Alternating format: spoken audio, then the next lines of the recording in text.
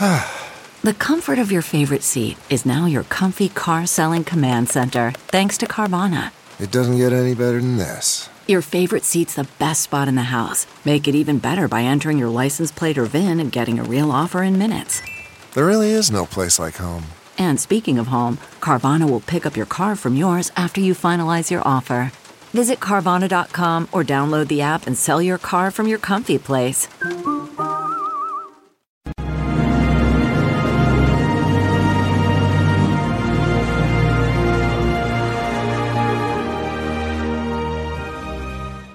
Hi, everyone. Judge Andrew long morning already. Judge Andrew Napolitano here for Judging Freedom. Today is Monday, April 3rd, 2023. It's about 11:05 in the morning here on the East Coast of the United States. Ray McGovern joins us now, as he does every week. Ray, always a pleasure. Thank you for coming back to the show. So tell me, my dear friend, what is the American response to the meeting between President Xi and President Putin now 2 weeks ago? And what is the American spin on this? Well, two things, Judge. This is a tectonic shift in the balance of power in the world. It's now, very, very briefly, 2 against 1, China and Russia in a virtual military alliance. Number 2, the smart guys running our foreign policy don't get it. I mean, they're listening to people like former ambassador to Russia, Michael McFaul. Now, after all the ceremony, pomp and circumstance, and the very serious promises made between President Xi and President Putin, what does Michael McFaul do? He says, no, Putin has humiliated Xi, and this is not going to go down well in Beijing. Huh? Now, this is from a website appropriately called McFaul's World. Well, you ought to join the real world, because I'm afraid that the explanation as to why Secretary Blinken and Jacob Sullivan don't know Shinola is because they listen to benighted people like Michael McFaul. What is McFaul's goal here? To try and put a wedge between Putin and Xi? To try and further the American involvement in the war in Ukraine? What is he trying to accomplish? And why are the Americans listening to this guy? Well, about a year ago, they did make one last try to drive this wedge between Russia and China, but it was too late. Putin is building up this relationship since 2001, for God's sake, okay? And they are, as I say, they are personal friends as well as joined together at the hip against enemy number one, who happens to be the United States of America. Now, for every Victoria Nuland or Michael McFaul explanation as to why, no, they don't really trust each other, for every remark by President Biden that, I don't think she has any respect for Putin, his words, for every remark like that, well, it betrays a sense of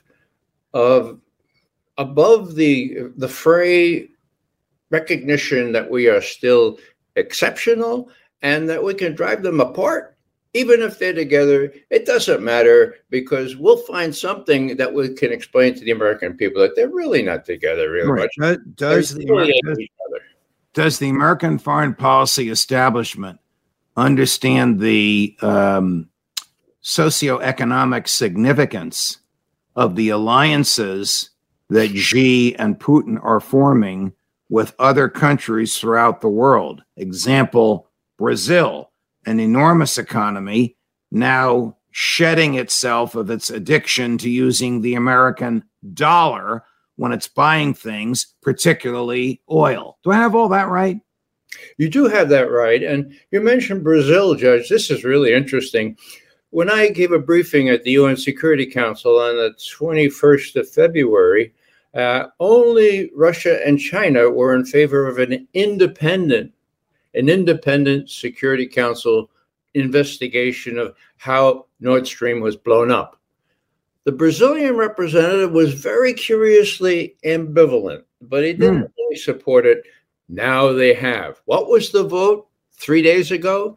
The vote was 3 votes for this resolution for an independent investigation. Any votes against? No votes against. How many abstentions? 12. Would you believe it? 12. I mean, it was so embarrassing to veto or to vote against an independent investigation that the U.S. persuaded all its friends, let's just abstain. So this is a new record. Actually, it ties a new record. Whatever became of the investigation of the guy in the sailboat, the Gilligan's Island guy that your former colleagues in the CIA attempted to point a finger at, saying, well, maybe he in a sailboat blew up Nord Stream. Well, actually, I'm reliably informed that he was given a very heavy weight under his water thing and dropped off the yacht. I don't know. That was a cockamamie story aimed only at diverting attention from what Sy Hersh said, only to give the headliners something to say. Well, there's an alternative story. Now, Hersh may say this, but U.S. officials say it was this yacht. Give me a break. That only lasts for a couple of days, but it doesn't matter. They get the headline. I'm surprised. I'm surprised, Ray, and maybe you have a finger on the pulse of this, that there wasn't more reaction in Northern Europe, Germany, Holland, the Netherlands, to the revelation that the United States blew up the pipeline. Those people suffered real harm because of this, and they are theoretically American allies. Putin belittled, quite properly in my view, the American-German relationship by saying it's as if Germany is still occupied, talking about the American military occupation and division of Germany into 4 parts after World War II. It almost is as if Germany is occupied. If the United States of America can attack German sovereign territory with impunity. The question, Judge, is whether the German people have learned anything, not only in the last 78 years since World War II, but for the last 90 years, count them, 90, since the Reichstag, the parliament building in Berlin, was burned down, blamed on the communists. The Nazis had a minority then in parliament, 44%, I believe. The Social Democrats caved, the Christian party Centrum caved, and you know the rest of that story. Right. It was described as sheepish submissiveness. Now, that's the German character, I'm afraid to finally acknowledge. The question is whether after World War II, when they had to act like children or adolescents, whether they can now act as adults. There are signs, there are big demonstrations, not only in France now, but in Germany, because the word is out. And the key question, of course, is whether Olaf Scholz, their chancellor, was briefed by Biden on the 7th of February last year, when Biden said, I promise you, there'll be no more Nord Stream. The reporter says, well, was halten Sie davon, Herr Kanzler? What do you think about that? And he said, well, we do everything together. We don't do anything important that we don't do together. So the question in Germany now is, what did you know, Olaf Scholz? Right. When did you know it? You know, right. Now, speaking of doing everything together, just a few hours ago, the president of Belarus addressed his parliament and called for a ceasefire. Now, we know of his relationship to President Putin. What do you and what does the intelligence community make of this? A trial balloon? I don't know what the intelligence community makes of it. I'm afraid to ask. I know what I make of it. What is that? Spoken Russian. Huh? What? He spoke in Russian, not Belarusian. Russian. There is not a scintilla of evidence that he did this independently. Right. I can't imagine that he would have done this independently. So the analysis I'm hoping for from you is why would President Putin want him to do this? The Wagner Group reported late last night that Bakhmut has fallen. There are still Ukrainian soldiers there, but they're hopelessly surrounded and outnumbered, and their supply lines have been severed. This is a major psychological victory for President Putin and defeat for President Zelensky. So another way for me to ask this question is, has Putin achieved what he wanted?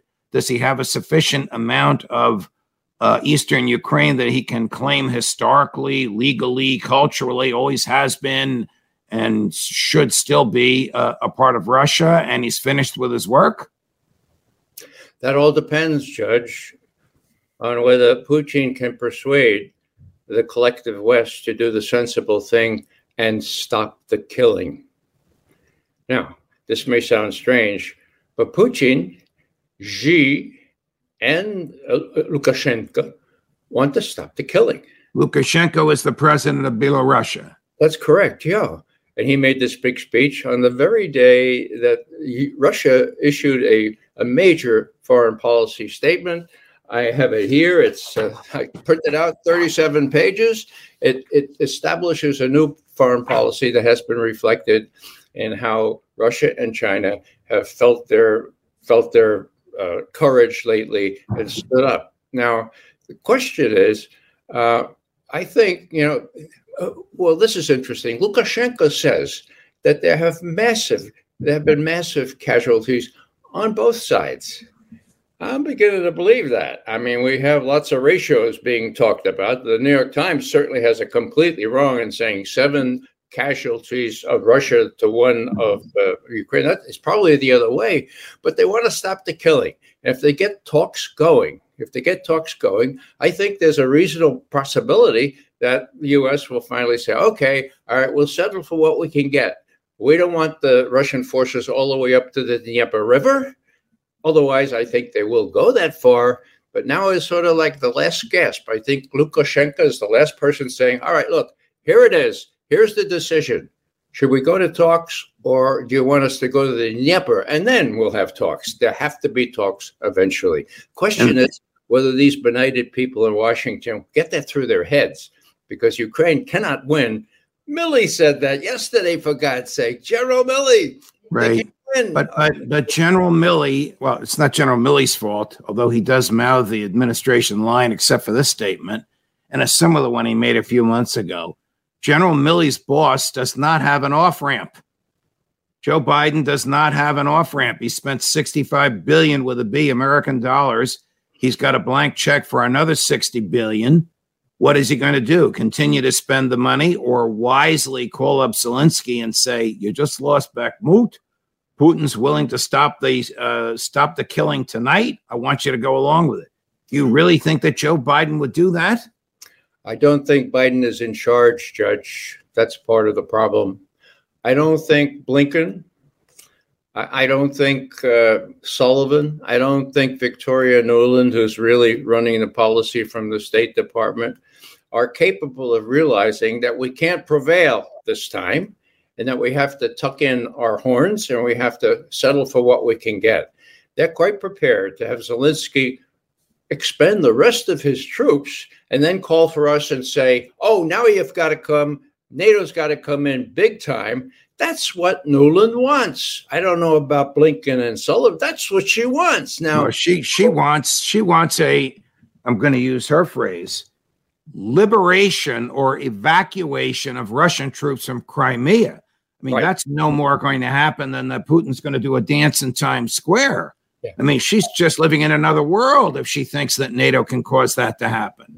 Yeah, she says at least we have to demilitarize it. Right. Well, come on. Russia's only all year round ice-free naval base, Sevastopol, is right there in Crimea, established about the time of Catherine the Great, which was the time of our revolution. It's been there. It's not going to go away. She's not going to demilitarize it. So Biden's got to wake up. or somebody's got to wake them up and say, look, Joe, these guys are getting you in deeper, deeper trouble. Do you really want World War III? You say you don't, then you got to stop. Let me ask you about this arrest of Evan Gershkovich, the head of the Wall Street Journal Moscow bureau. Now, he wasn't in Moscow. He was in Eastern Russia. The Russians said we caught him red-handed. He had military documents in his hands. Well, he's an investigative reporter. They don't have a Pentagon Papers case to protect investigative reporters who get their hands on military secrets. But my question to you is bigger picture.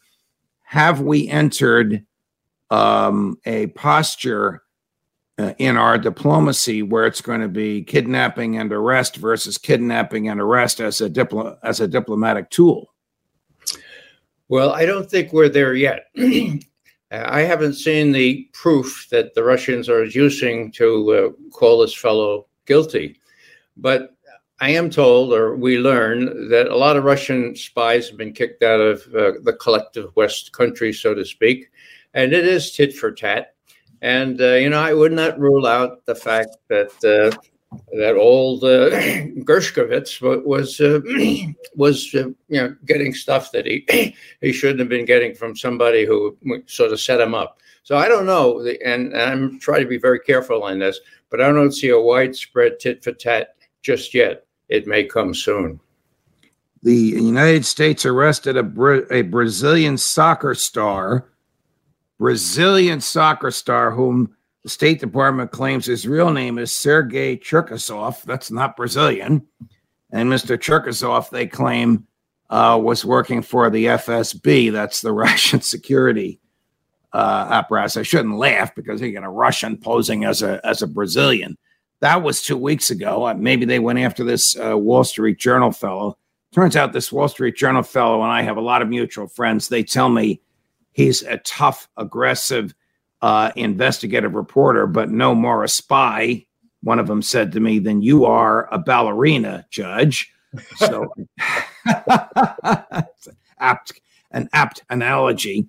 But my point is, Brittany Griner for Victor Bout, and now this Sergei fellow for the Wall Street Journal guy. I mean, what is really accomplished by this stuff? Surely old Joe or Tony Blinken or the head of the CIA, William Burns or Victoria Nuland, are not going to change American foreign policy because a Wall Street Journal reporter has been kidnapped by Russian security forces, are they? No, they're not. This is, as I say, tit for tat, but it has consequential effects. Now, think back to the fall of 2016. There arose this fable about Russian hacking. What happened? Obama kicked 25 Russian diplomats out of the United States, confiscated diplomatic property, and that began Russiagate, okay? So these things can balloon into something very consequential, which Russiagate was. And I'll just add that the reason that 70% of the American people hate Russia is because they think Russia was responsible for Donald Trump and might do it again, for God's sake. They weren't, and they're not going to do it again.